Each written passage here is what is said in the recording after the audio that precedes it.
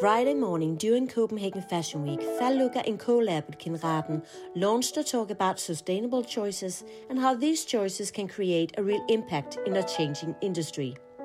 It was a personal and honest conversation between author and journalist for The Times, Telegraph and VOUGE, Carolyn Asome, in dialogue with jewellery designer Sarah Müllertz, designer Mark Kenly Domino Tan, and director for Designers Nest Ane Lynge-Jorlén. It is time to walk the talk. Thank you. Over to you. Well, thank you very much for coming today. I want to introduce my esteemed panel here. I'm going to put on my best Danish accent, but you have to bear with me. So it's Ane Lynge-Jorlén. Well done. Who is the director of the Designers Nest and also a author and curator. And then we've got the fashion designer, Mark Kenly Domino Tan. Perhaps many of you might have seen his collection on Wednesday, which was really beautiful. Lots to rave about there. And then Sarah Müllertz, who's founder of KINRADEN. So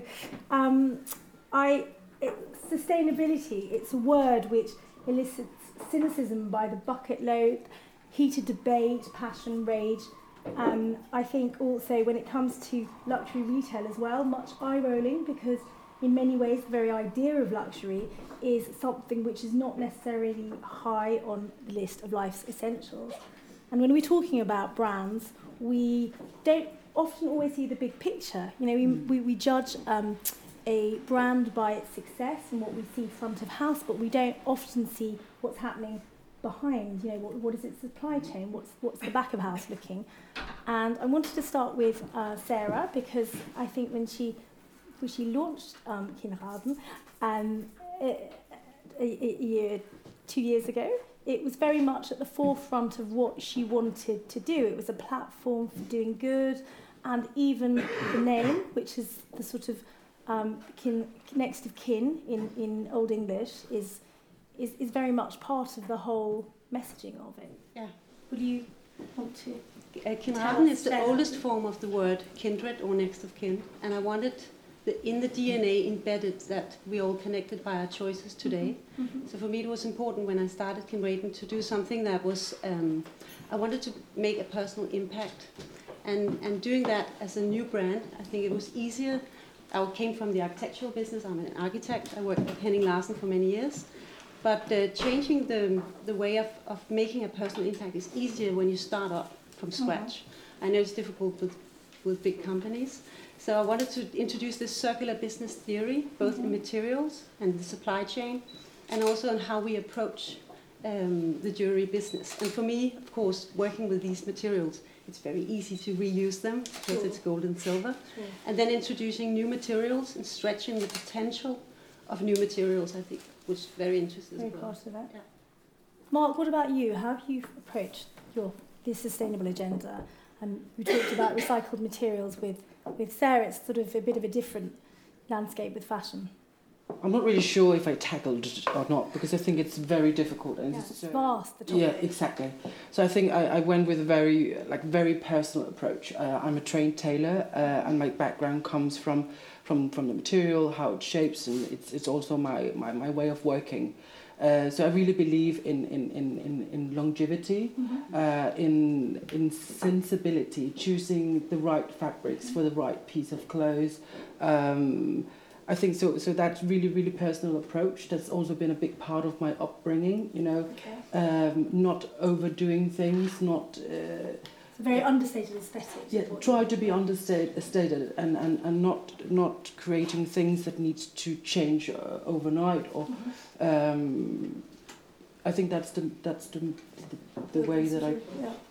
And with the designers, because obviously you've got this roster of designers, they're young, they're hungry, they're seeing things through a whole new perspective, which is exciting. But what have you tried to impress on them or make them basically understand? I think the most important thing with the new generation is that they are smart.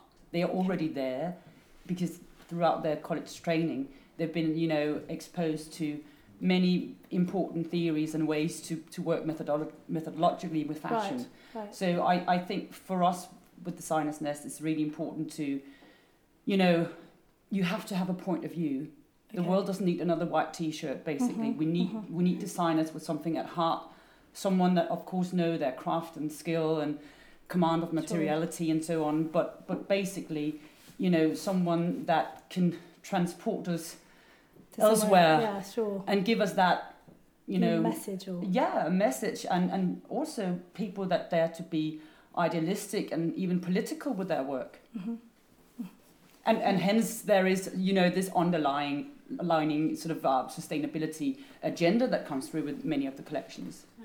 I think, sorry, what were you... Yeah, but I think it's important right now that we as designers and what we bring out into the world, that we take responsibility of what we add into it. Yeah, and I actually think that we are right now in a position where we can think much further beyond the borders of the 4-year span that politicians works within. So I think it's very important that we think like ahead, much longer 10, 15, 20 years ahead. And we can do that because we can control our production lines, we can align it, look at the end users, see what they're doing right now, and then adapt much quicker.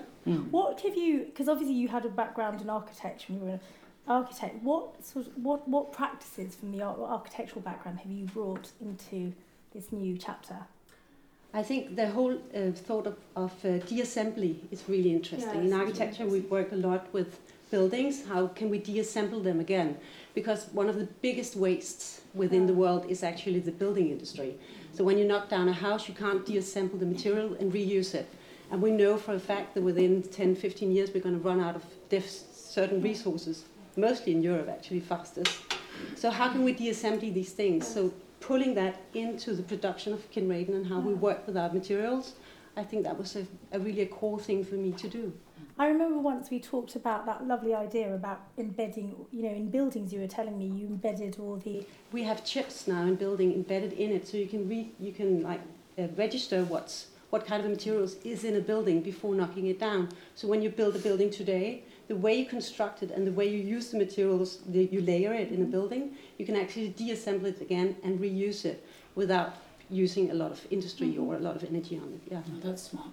And something, if you could apply that to fashion. I think you should have a small strip in the back where you could so you can sort of extract the polyester from the cotton or whatever it is to then... Because that's the really difficult thing about making the circular motion in the textile business, is how to reuse it and know what's in the clothes. Okay. Yeah. One of the, I think, biggest challenges when you look at this as a whole is that how do you combine as many sustainable actions as possible while also running a financially viable business in an increasingly competitive market? Because while it's great to do as as much as you want to, good as you want to do, at the end of the day you've also got a business to run and you want it to grow.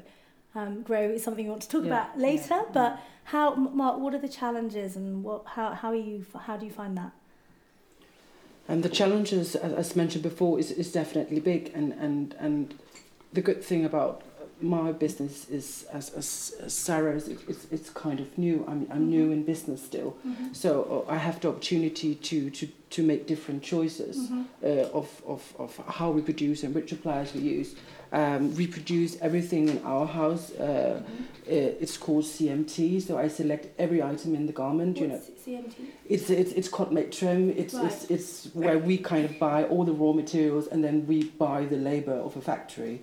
Okay. So I buy the button, I buy the ribbon, I buy the thread, I buy the fabric. So I know the supplier. I know where I bought the button. I know where I have the lining from, and that gives me kind of a mapping of where everything is from, and that's also because I chose to create a business that's not supposed to be $1 billion business. Yes. I create from the beginning. I made a plan that I want a business within a certain size, so I can kind of control all the processes, and also I can control the growth that I'm not supposed to rise within 24 months. I have to create turnover, because that's where you start to make the wrong choices. So it's all about how you put your business together. Okay. Nina, how do you, with your designers and what you're impressing on them, how do you approach this?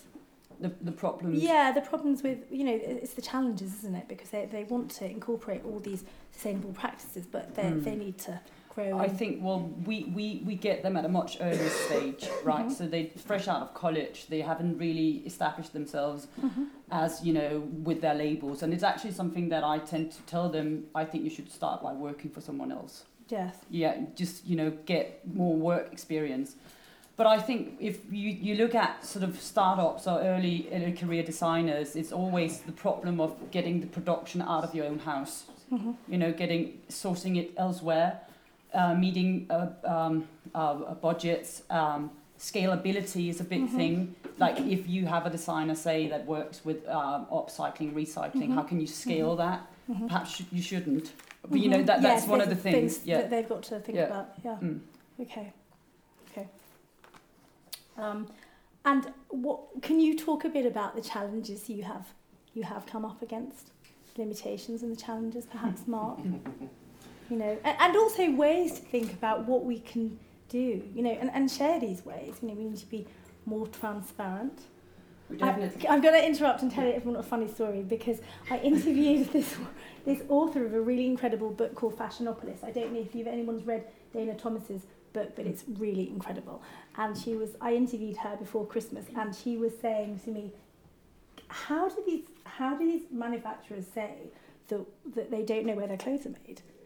If you imagine in any other industry, how would they get away with that? Can you imagine faulty brakes on a car and the car company saying, like, oh, I don't know how that happened, I don't know how they subcontracted. And it's sort of, it's really food for thought. But sorry, I've interrupted.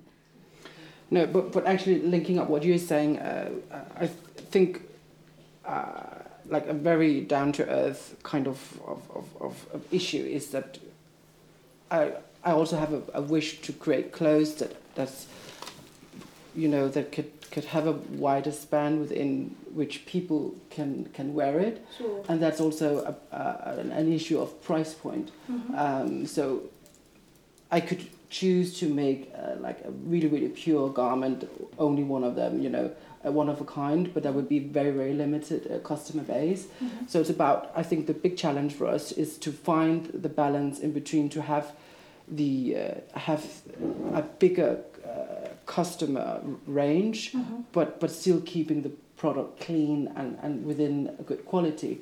And that tames that you need to kind of have to rethink the way that you produce your clothes and how you kind of put it together, because for us the main thing is choosing the material, because I believe that if with the right material you can create a good piece of clothes, but then you have to take things off, you have to make less cuts, you have to remove the details and stuff to actually make a garment that's also affordable. So I think that challenge is quite big. It's quite difficult, yeah. Something that I know the conglomerate Caring do is they've always worked with an environmental profit and loss sheet, which is a really interesting way because it measures the impact of what they're doing right down to the raw materials. Do you think that's something that perhaps should be implemented, and perhaps if more fashion brands all operated with this, they'd have this sort of very comprehensive set of metrics by which to measure things? Is that something, it sounds such a great thing, and when you're caring with the sort of whole sustainability department and huge teams, like it's sort of easy, but when you're three, with an intern, it's like not quite the same. Is that something that you can talk about with your... I think it's more your home turf here, Sarah, than mine. Yeah. Okay. I think when you start up a business and try to do it as sustainable as possible, because I think fundamentally sustainability is about personal choices. Sure. Every day you make a choice to use this supplier or use this person or this material, and you can always do better. So first of all, that's the biggest challenge, I think, to do it, to register everything. We are totally transparent in everything we do. Everything is online. All our suppliers are online. What we use, our materials are online. I think that the knowledge of sharing everything. Yes. And I think I was very blessed to have this collaboration with you, Mark, just going in and having this discussion very openly. What are the challenges? How do you face them? How do we do this? Because I think the biggest challenge for us as designers right now is actually getting all the way down to the end user and challenging them on how they spend their money and how they choose when they are in the store picking up things. Because it's actually really basic. If you go down to a store in Denmark and buy something for 10 kroners and it says it's like made in China, you can just calculate backwards. It takes 3 kroners to send it to Denmark. It takes 3 kroners to produce it. It maybe took 5 kroners to pay the salary. Okay, that's over 10 kroners or much more. So it doesn't add up. So if you need quality or if you need to choose sustainable, you need to look at the price as well. It's going to be more expensive. And I think we need to get used to that because we're running out of resources. So even if we want it or not, the prices are going up. In 2030, everything in gold and silver will be dug up from the earth. There will be nothing left. Reports just came out.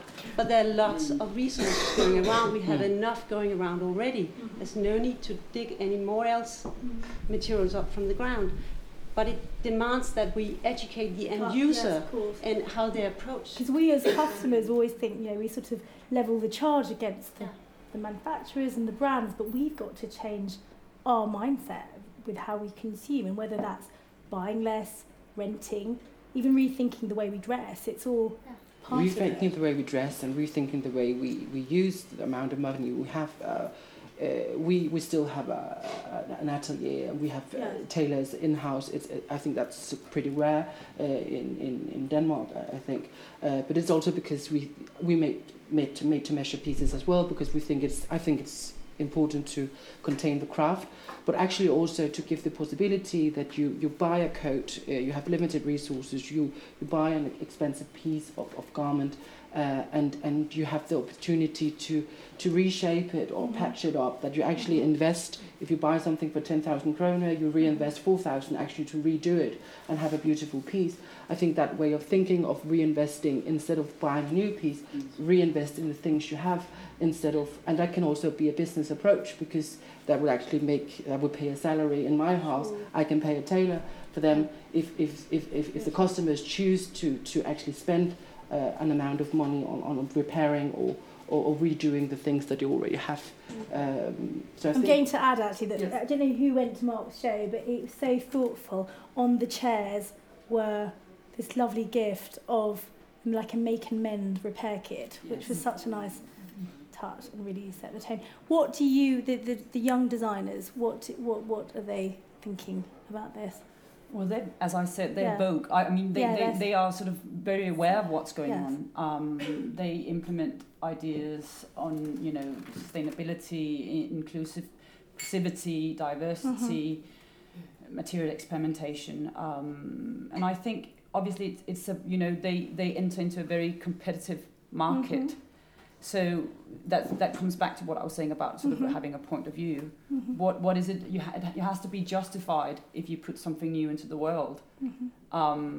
So I can just say that I think they're extremely aware, and I think what we try to do at Designers Nest is making their voices heard. Sure. Because they have a point of view, and that point of view should be communicated to the world. So we're not just being bombarded with mass consumption, mass production, those kinds of things that we so often associate with fashion. Okay.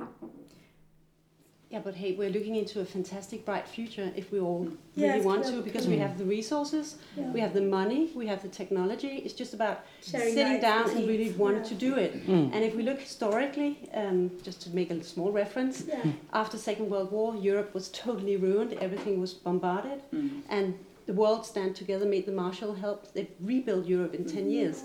We can solve this climate crisis if we really wanted to. If everyone just wanted to sit down, be sensible, and collaborate. And collaborate. And there's actually both the resource and the technology to do it right now.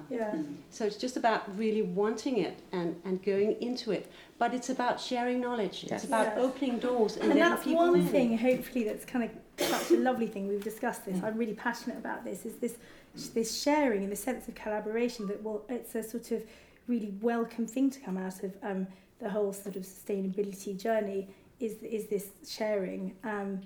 I was talking earlier about this designer there's designers in Stockholm called Byte. I don't know if anyone know, and again they're a platform for doing good and designing beautiful fashion, and they were saying that they've had to change their mindset because they saw that other Swedish designers had slightly been copied the way they'd worked with their marketing material and their photography, and their first initial reaction was like, oh, they've copied us. But actually they were like, no, this is good because they're also on this journey and they're kind of growing together, and we have to change our mindset. And sorry, I just think it's also a matter of companies or organisations daring to get off the bandwagon. Yes. And do I mean, when I came on board Designers Nest, the first thing I did was changing the award show from being biannual to being an annual. Because why would we participate in that hysterical cycle of seasons when they're actually just graduating once a year? So that's a way to sort of reduce the footprint and things. In England, there's amongst the younger generation of designers, there's a designer, Phoebe English, and she started a WhatsApp group where she shares all their knowledge on suppliers and manufacturers and people that can help them. And that sort of fashion closed door policy is really changing.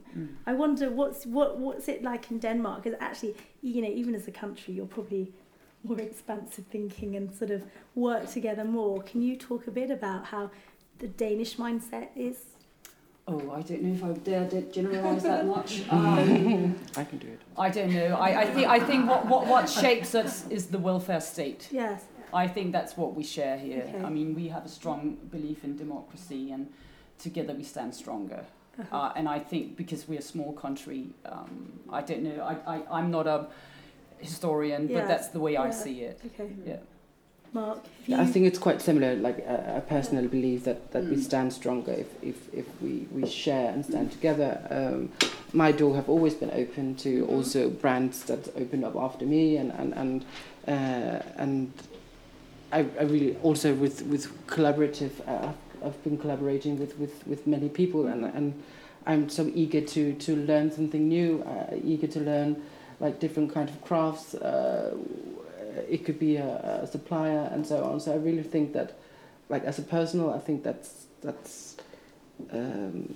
of course it's really important. I think actually what I've been experienced here, that people are quite willing to share.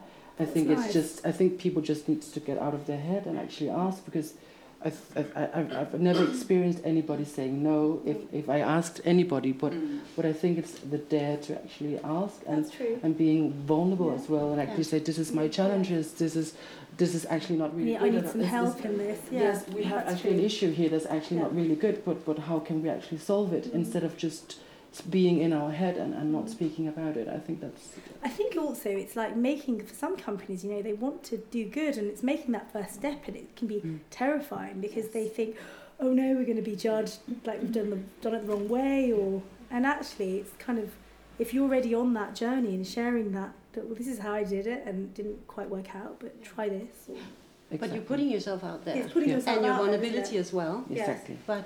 But I think it's coming from the architectural business, where we share everything, and we did competitions in Henning Larsen. We invited people in from other companies to do critics, so we would learn from each other, or push each other, and that's really interesting. And I think working with Mark on this new collection we did together was really interesting, because you started just by pushing me and challenging me in my beliefs, and I thought that was really cool, because that's how we work. That's how I'm used to working as an architect, pushing each other. Because it's not always the way it happens in fashion. I know this is a journalist. He's written more than one sort of review criticising, but we were talking about. Just following on from what you were saying, Sarah, because I came from academia. And sort of the core of that is actually.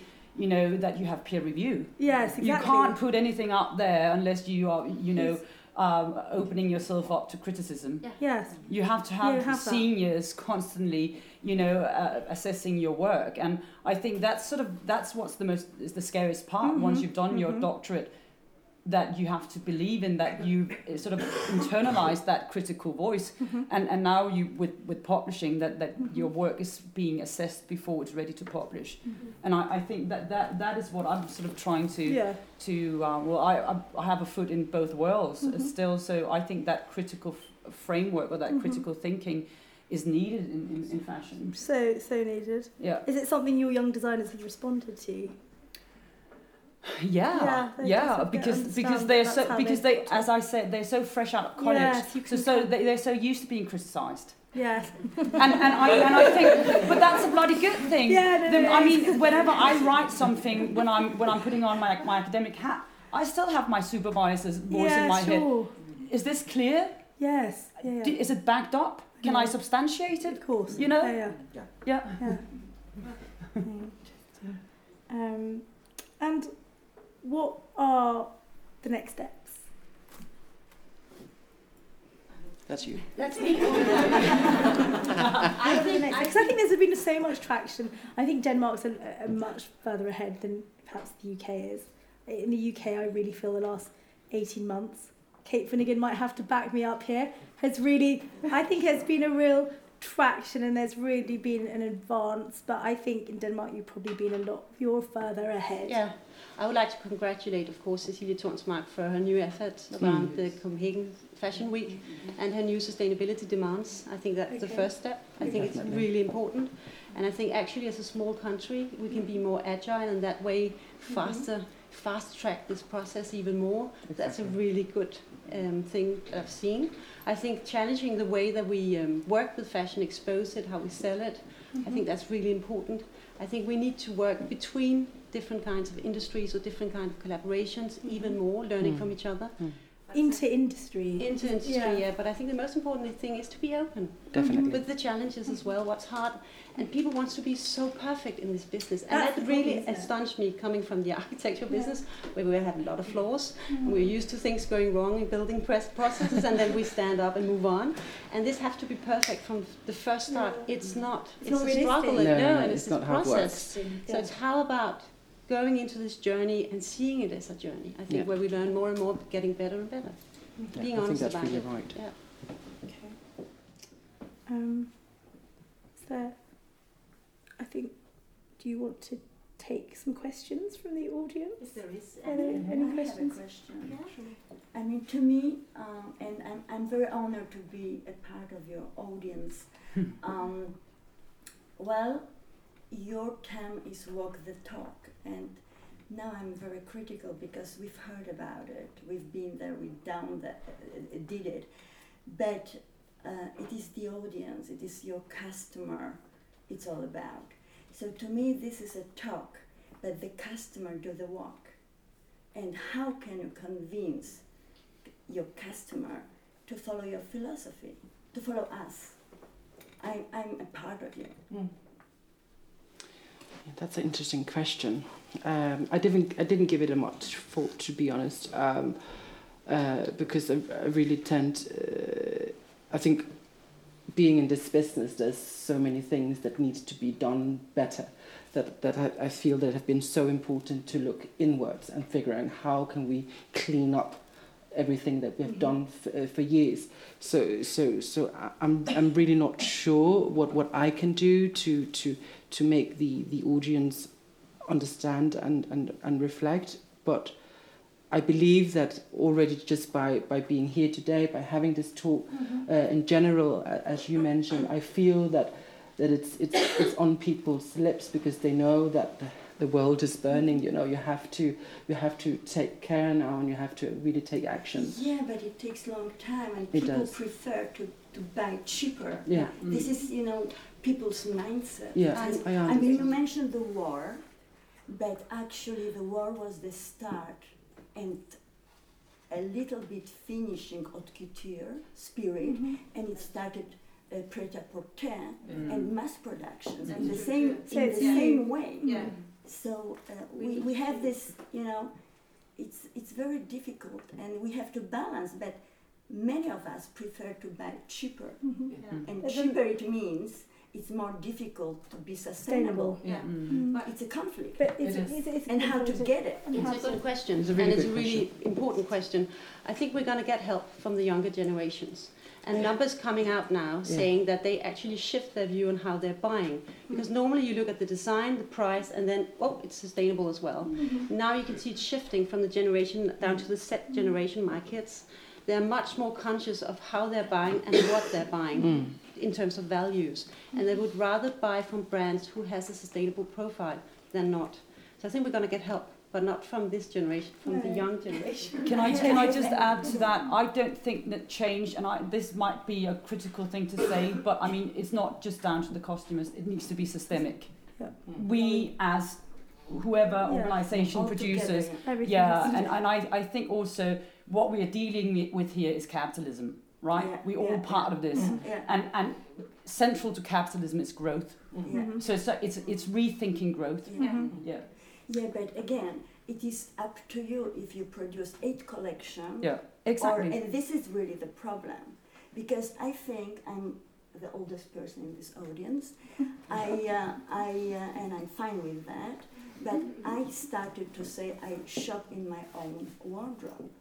But still, all guys inviting you. I mean, it's like 8 collections, between 6 and 8, and we must stop it. But it's just vulgar, basically. It is like, I mean, and this is contradiction. Each time I look through the window, I see it's either summer or winter. So actually, the nature is only 2 seasons, and we're doing more seasons in the fashion. No, that's definitely this something that's got to be rethought. I know Mark's really condensed his shape. There's another question. I just have a question. First of all, thank you for the talk. It's super inspiring. I'm a politician, as some of you may know. And up to now, your recommendation until the last remark was that we as consumers or citizens should act and make our choices. But do you have any reflection when it comes to what could the political system, what could the government do, how could the parliament react on this? Because one thing, what we can do individually, but the welfare society didn't came as something we did individually. It was a political decision. So what I'm lacking a bit, and what I'm curious about, is your political understanding. You said a bit about the systemic thinking, and just to throw in one perspective, is that what about if all products cost the true cost? Yeah. That could be a simple that would be amazing answer. and very tricky. That would totally change the mindset if everything had the true cost. Because the result of that would be a true valuing of every step of the way. You know, and it not would only be about resources, but also workforce and everything. I think you know the state and government can obviously regulate in terms of how do they tax. First of all, what kinds of businesses do they support? You know, is it a green kind of energy that we want? All that, I think that needs to come from above. Yeah. It can't be up to the consumer, because the consumer. Although it's one of my mottos that the consumer is not stupid, we can never dumb down the audience. But there's one thing, we're running out of time. It needs to be systemic by now. Yeah, I agree too. But I must admit, and I'm sorry, but I have difficulty believing in the political system right as it is right now, because it limited. because it limited till 4 years, and you see politicians all over the world right now creating so much noise. That's not about the real things that we're supposed to look at. And if we look at big companies, really great big companies, they are much more about coexisting. They are much more codependent from country to country because of the trade. So right now, I think world peace is actually, well, it's a big word, but world peace is much more dominated by how we work together as companies than politicians. Because the climate we see within politicians across the world now, just generalizing the globe, is just so aggressive. And we need people to calm down and work together, open up borders, open up limited resources, technology, working together. And if you hear a person like Jim Snabe, who is the chairman of Maersk and Siemens International, I would like to vote for him, honestly. He has so much good. He wants so much to do something, to rethink capitalism, to rethink how we work together.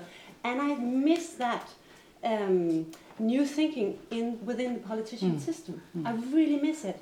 And it's been hard because I'm actually quite politically active.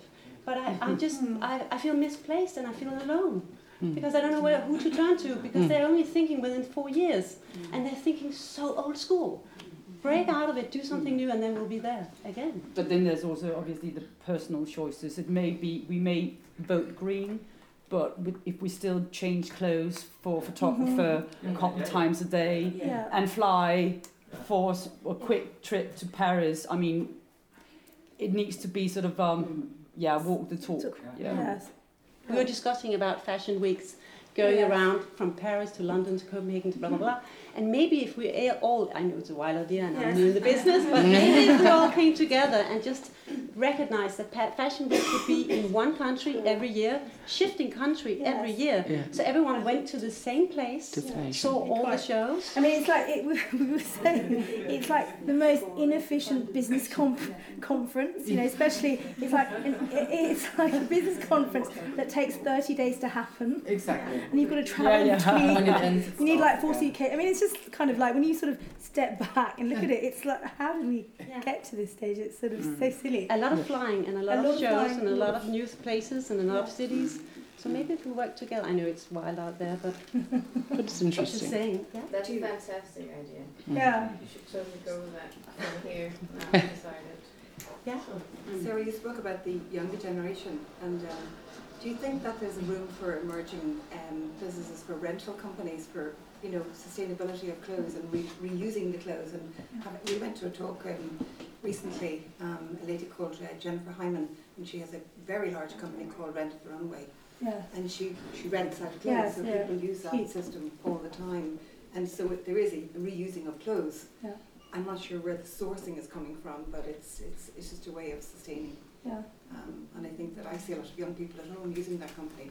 My daughter has a small company which she uses. That's what she does. In the UK, there's My Wardrobe, HQ and Jane Shepherdson. Yeah. Did that. And in France, it's really sort of gained. There's been a lot of press. Yes. But then obviously there's the shipment of the rental goods. Yes. You know. Yes. I know it's a different. It's different. But what you're saying about the younger generation and how they can start, it is it's up to you guys, I suppose, to source all the materials and stuff. Yeah. But for the people, and you were making a point of we want to buy nice clothes, but maybe renting is the way to go because they are reusing each country. Each country. It's part of the solution, I think. It's definitely part of the solution. It's part of the solution. Yeah. There's Panoply in France as well. Yeah. Another one. If we, I've got a statistic here. If we lengthen the life of just 1 in 5 garments in Europe by 10%, we would cut 3 million tonnes of CO2, 150 million litres of water, and divert 6.4 million tonnes of clothing from landfill. And that's just one. What's that? Just 1 in 5 garments by 10%, which is like nothing really. And that's it. It just shows you how big that is. Any more questions? No? Well, thank you very much for coming and for listening. And this is also going to be on a podcast. Thank you to FALLUCKA, who is going to be on that podcast. So thank you.